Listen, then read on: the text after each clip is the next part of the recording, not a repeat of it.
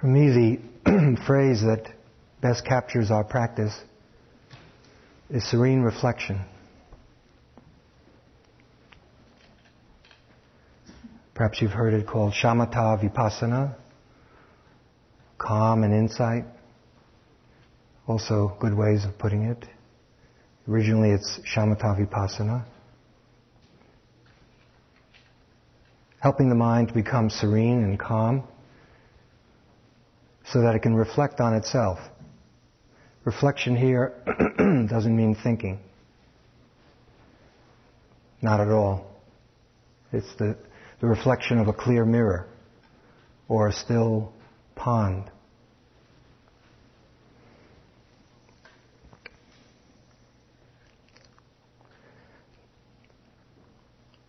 To sketch out a few of the dimensions of serene reflection, which will match the unfolding of the practice that we've started Friday night. I like to use a little gatha. Gatha is a Buddhist poem or a Dharma poem designed to help us be more mindful or to take more deeply inside certain principles of practice. Very recently, was in a situation where it was required of me to write a gatha and then to give a brief commentary on it, 10 minutes. The gatha is very simple, as you'll hear, but 10 minutes was not enough. So you're going to have to listen for maybe 10 hours.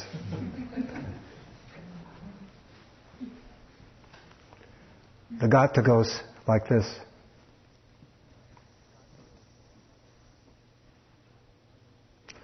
Doggy mind runs after bone.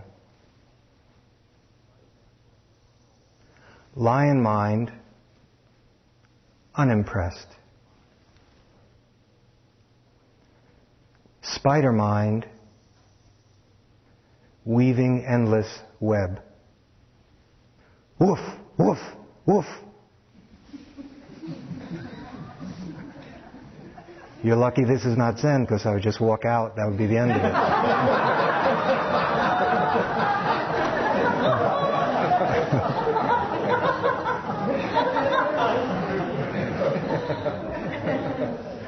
In Vipassana, we explain everything.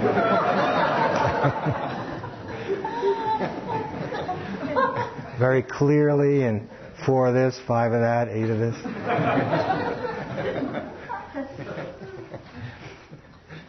Okay. Well, let's take the first line.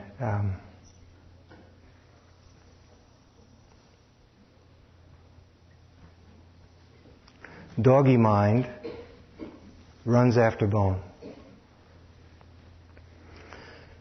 A few years ago, I was with a few friends, and one of the friends had a plastic bone with a little lump as part of the bone, and sort of the lump was painted red as if it was meat. But the whole thing was plastic. There was no bone, there was no meat, there was no blood, it was nothing, So the person would throw it, and then the dog would run feverishly after it and get it, come back, huffing and puffing, and give it to this person.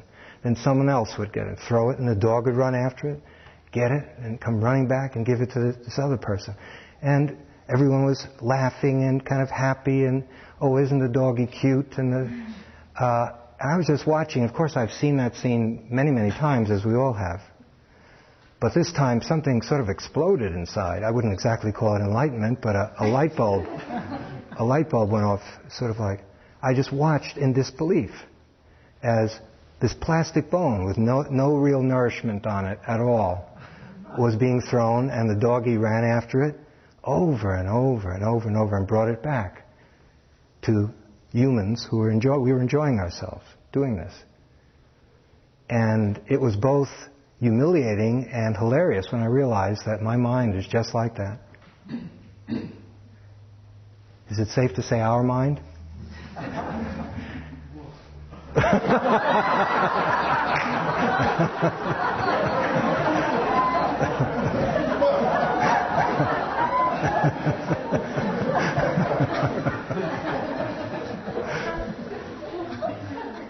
Okay. So we'll go into doggy mind in a bit of detail, but just to sketch out a little bit of where it leads so you have a context. If a lion were there and we threw a bone, I don't think the lion would run after the bone, do you? Unless it was a Hollywood lion. But a normal lion would not run after the bone.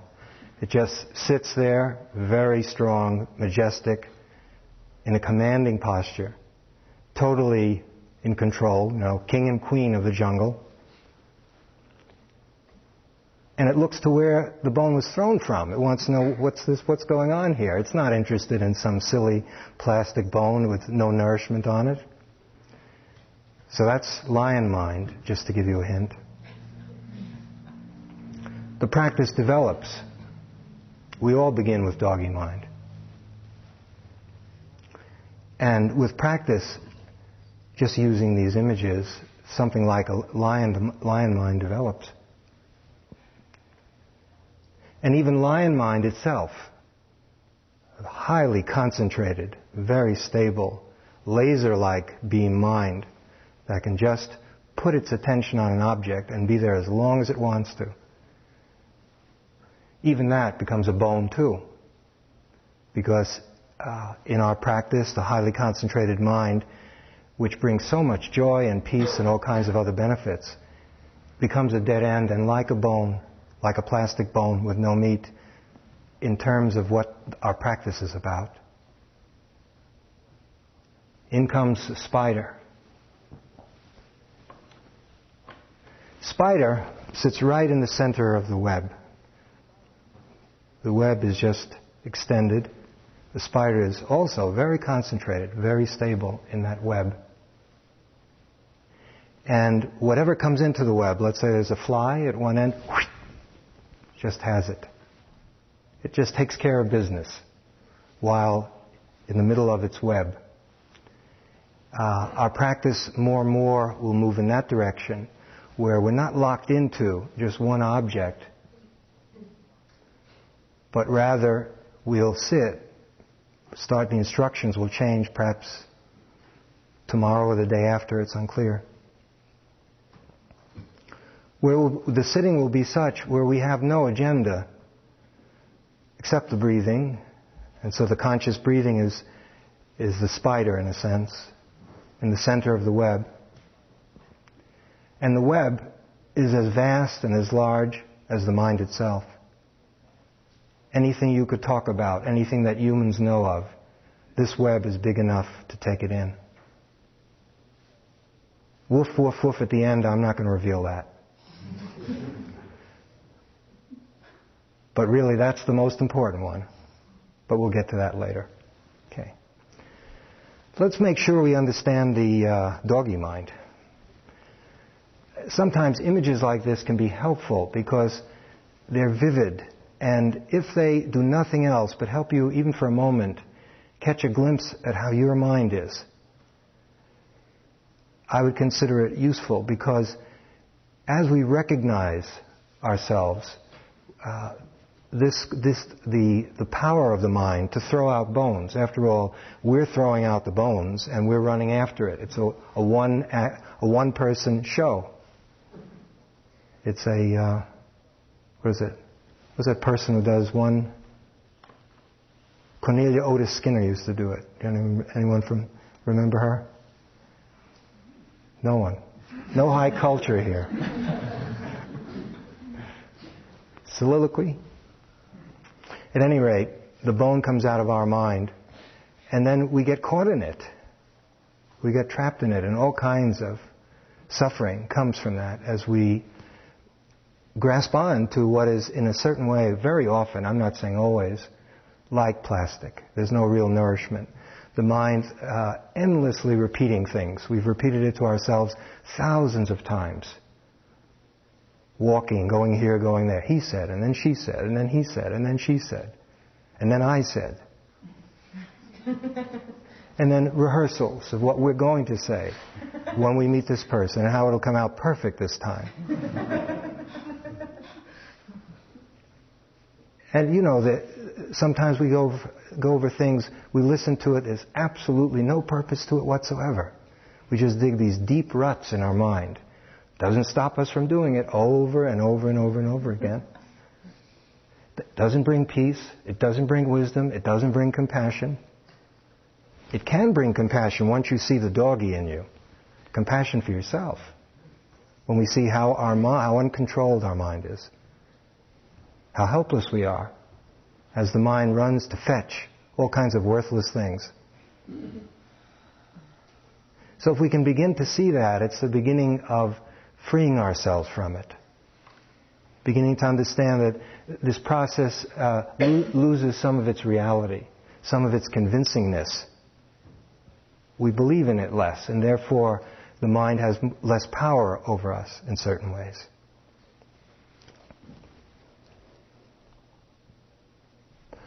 The strongest example I know from my own practice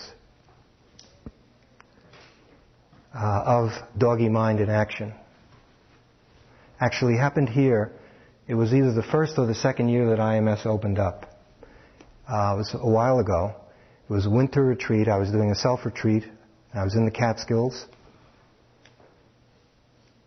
And it was about 11:30. The time is very important, as you'll see. And the mind became just so calm, really peaceful. Very happy. Oh, it was just so good to be sitting there meditating. The body was comfortable. Not a problem in the world. And then a thought here and there about, this must be it. Enlightenment is any second now. This is what the books talk about. It sounds just like it.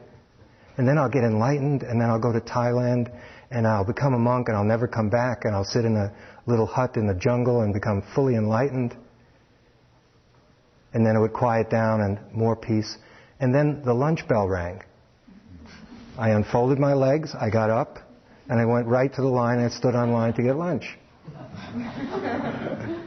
And I was more than halfway through, almost on the line, when I realized, my goodness, I was just on the verge of...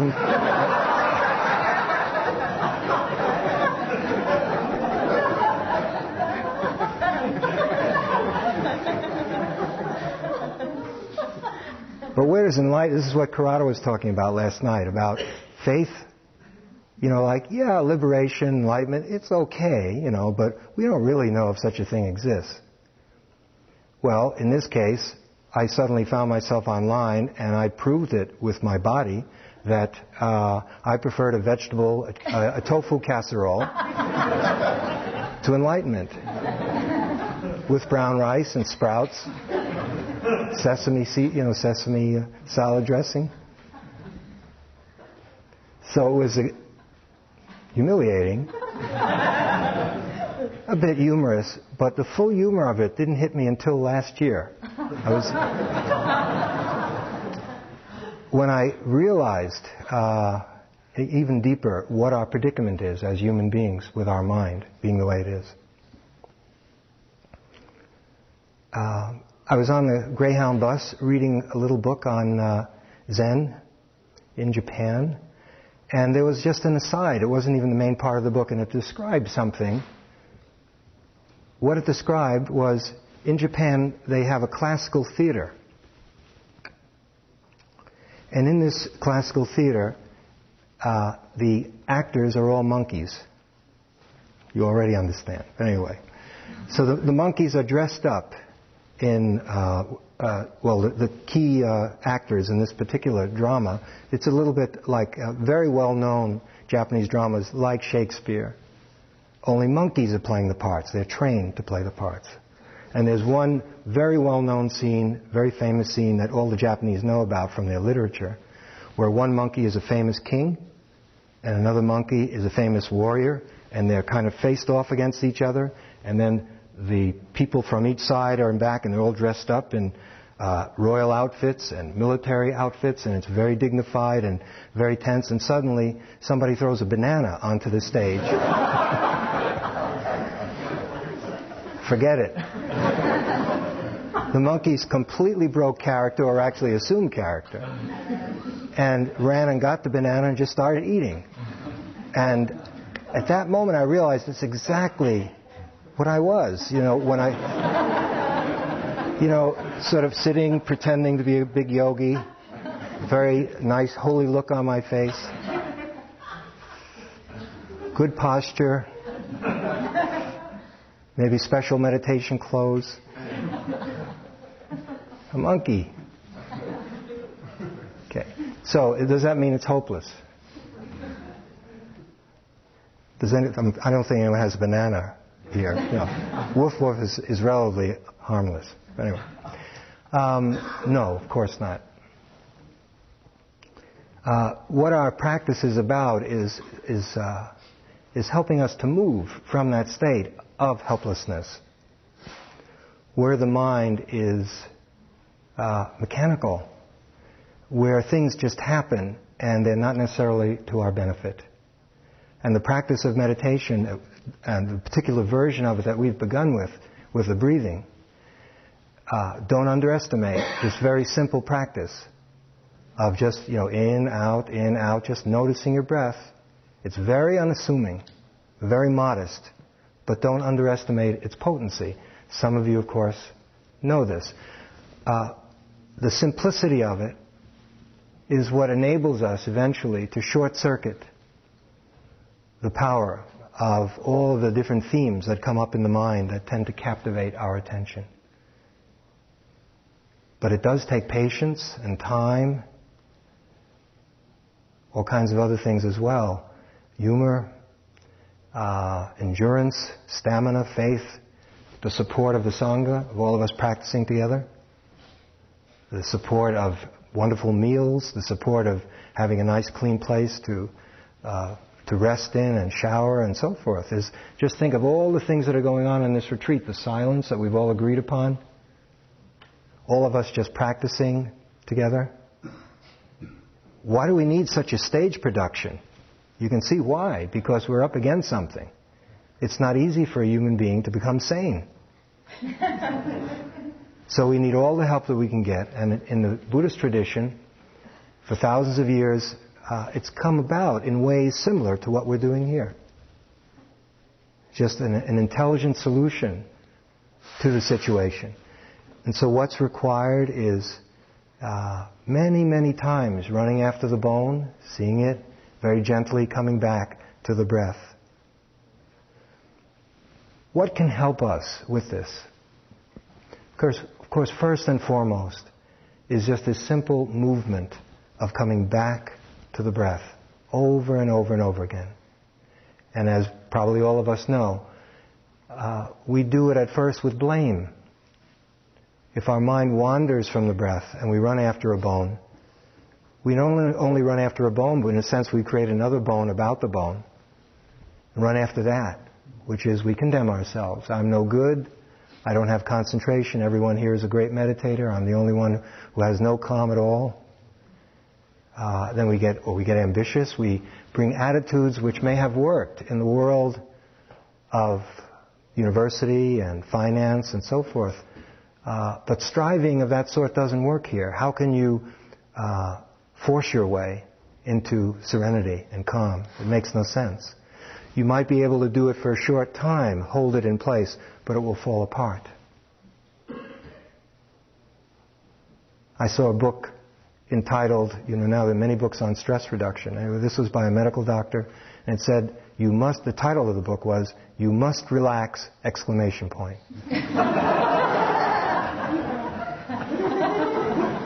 I got away from that book as fast as I could.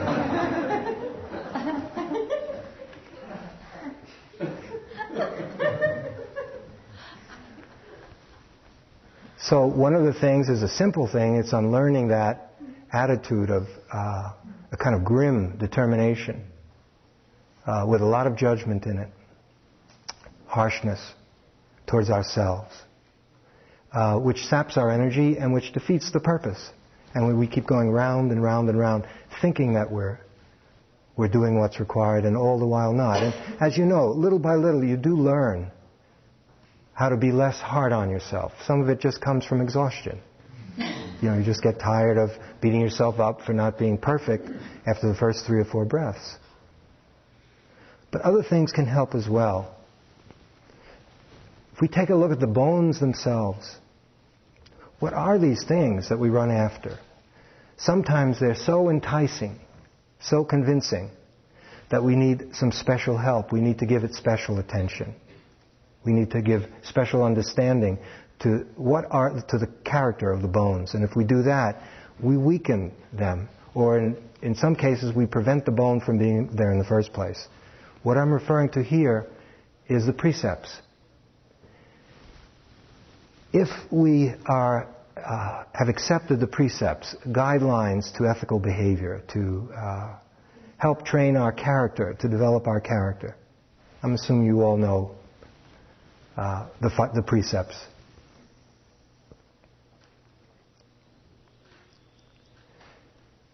As we do that, we simplify our life. Put it negatively. I just thought of an example. Supposing you're doing everything wrong. Okay, let me give you this actual example. Years ago, sitting next to someone on a retreat, and this person fell over in the middle of the meditation hall. Literally fell off his cushion. He was so tense. Later it turned out that he was wanted for extortion, kidnapping, and bringing dope in from Canada to the United States. And he simply wanted full and total enlightenment, Anattara Samyak Sambodhi, but had on his mind, he was concerned about the police breaking the door down any minute to get him. Well, how in the world can you begin a meditative life if there's so many loose ends in the world outside of the meditation hall? Probably no one here is as extreme as this person. Can't be sure these days. But even so, you're totally welcome. Angulimala was a killer, killed many people, and he attained enlightenment. So if there is someone like that out there, it's not hopeless. Yeah.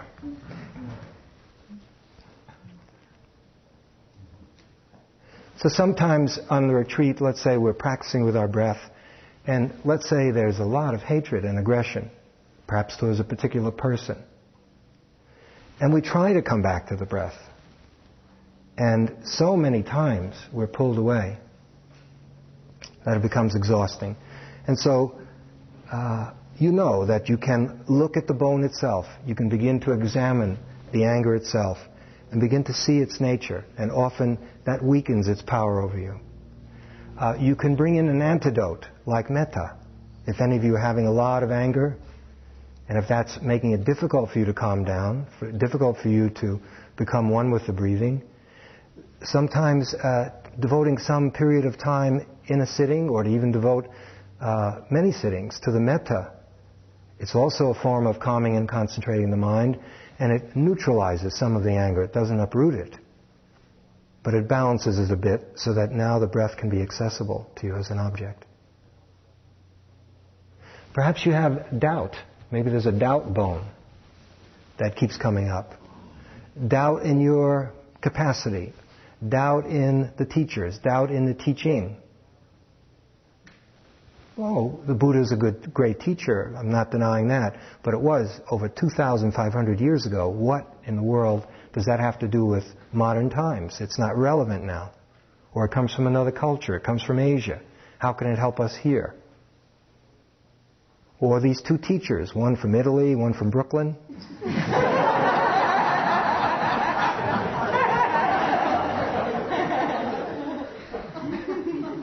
Questionable, you know. Can we really trust our dharmic life to them? And so you may have to come and talk to us. You know, you may have to, maybe there are questions about the practice that are not clear to you. And what is needed is the intellectual mind needs some clarification so it can settle down. Very often the bones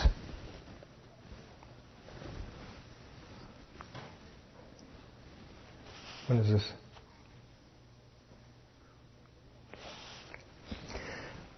Very often the bones are a link to our daily life.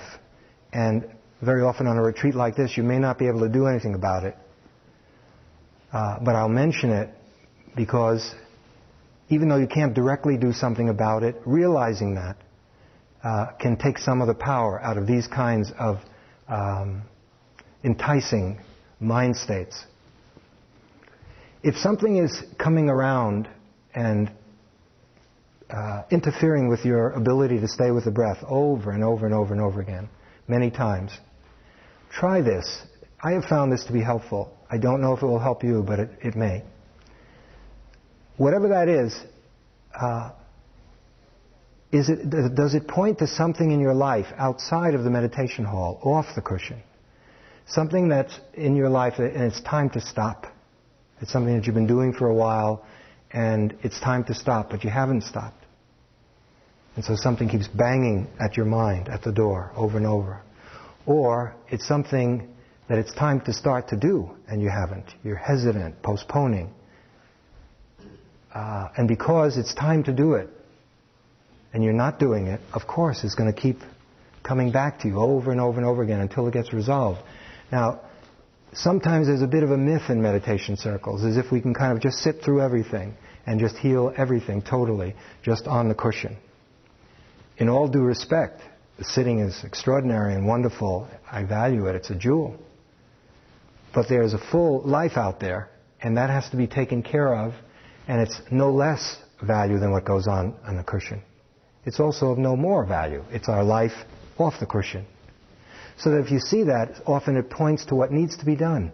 Something in your life has to start that hasn't started yet, but it's time.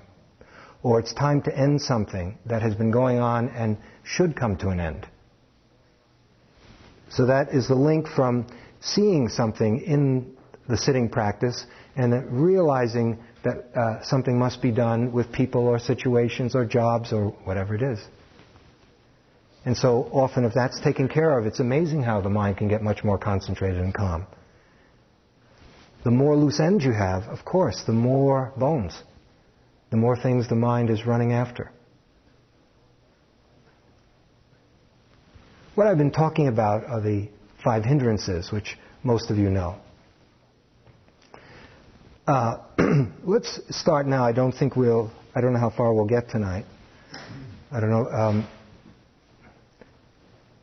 So what is this process whereby doggy mind becomes lion mind?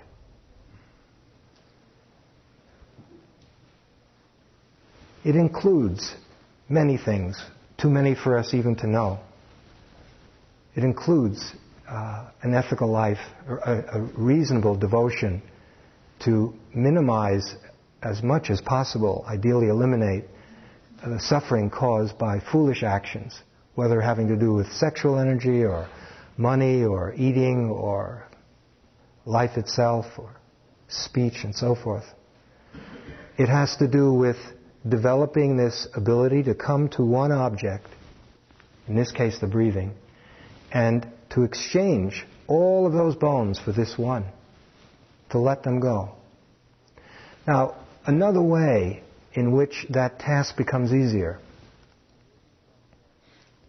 is when we begin to see with our own wisdom, our own innate wisdom, that the mind that runs after the bone over and over again does not really get much fulfillment from it.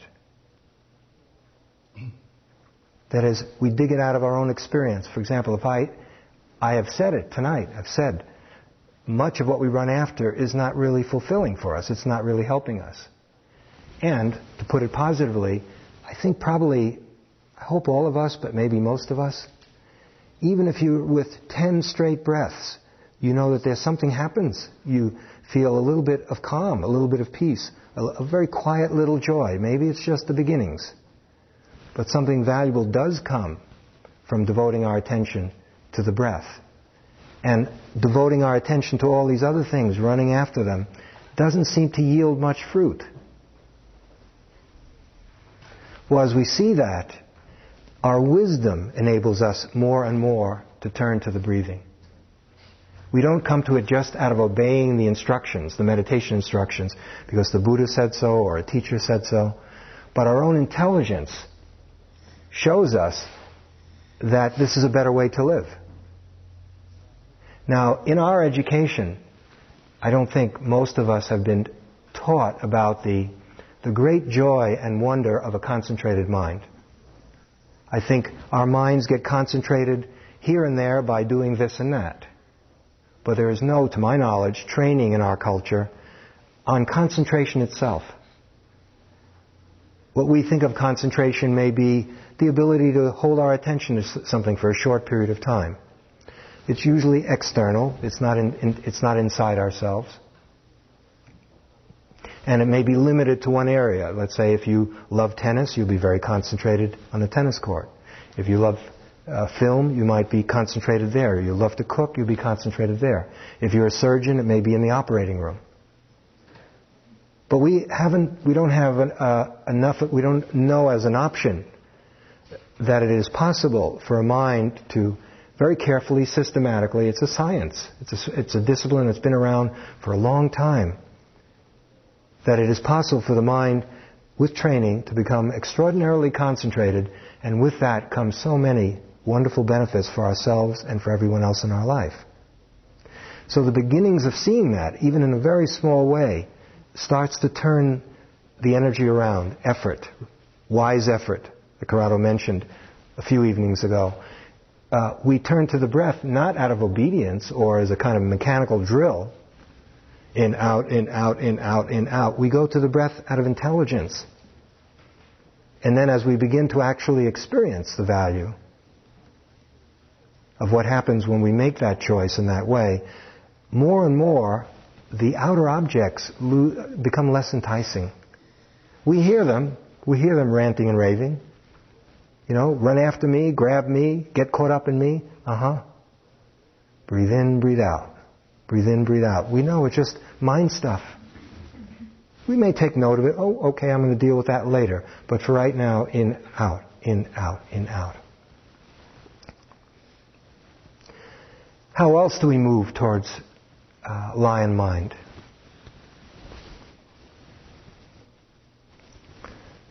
Okay. I'd like to use the Anapana Sutta, the teachings of the Buddha, the very practice that we're using, to begin to help us understand how the mind gradually becomes very steady, very happy and very steady. The Serene member of the Serene Reflection Partnership.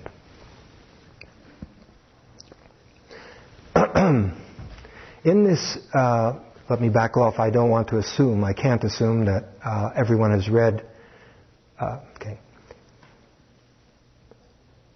The main teaching on meditation, on mindfulness meditation in our practice really, that comes from the Buddha is the Satipatthana Sutta, which is the teachings on the four foundations of mindfulness.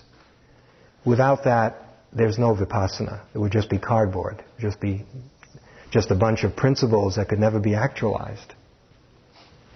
Anapanasati, the full awareness of breathing, is just satipatthana, only using the breath to develop all four satipatthanas. Mindfulness of the body, mindfulness of feeling, mindfulness of mind, and mindfulness of dharmas, or the lawfulness of it all. You can read them both. If you've seen both of these teachings, both methods, you can really read them as one sutra. They enrich each other. What we're doing is we're using the breathing to develop the four satipatthanas. In this sutra, there are 16 independent contemplations, all of which include the breathing. There are 16 slightly different ways of looking at breathing. The 16 are not random. They're quite interrelated. There's a kind of a rough development. It's not really rough. There's a development, a kind of progressive and systematic unfolding. And so the 16 contemplations are designed to take us from calmness, from a concentrated and calm mind, to a taste of enlightenment, to a taste of the unborn, to a taste of that which was never born, will never die. So it's a total practice. It's not just to calm down. The simple little breath was used by the Buddha to attain his own enlightenment. He's made that statement a number of times in the teachings. The actual enlightenment was attained practicing anapanasati. And even after his enlightenment, he continued to practice awareness of breathing. And once he was questioned, he did a retreat. He just disappeared and went off, I'm not sure, I think for a few months. And then came back and said, well, where were you? He said, well, I did my own meditation. Now he's already fully enlightened, so it's not to get more enlightened. Someone said, well, a little bit skeptical, why'd you do that? I mean, you're the Buddha. Why did you have to go on a retreat? And what did you do on the retreat? Well, I did anapanasati. Well, why'd you do that? He said, well, because it's a wonderful way to live. It's not that you have to get some higher degree or some promotion. It's that being in the moment, breathing, just being alive, fully alive, breathing, being fully connected. That's it. Okay, the sutra begins, and we'll just, let's see.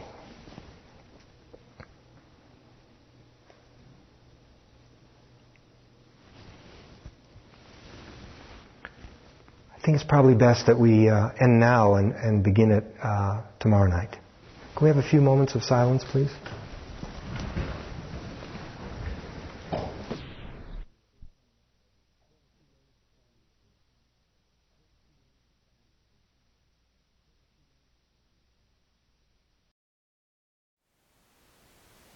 Thank you for listening.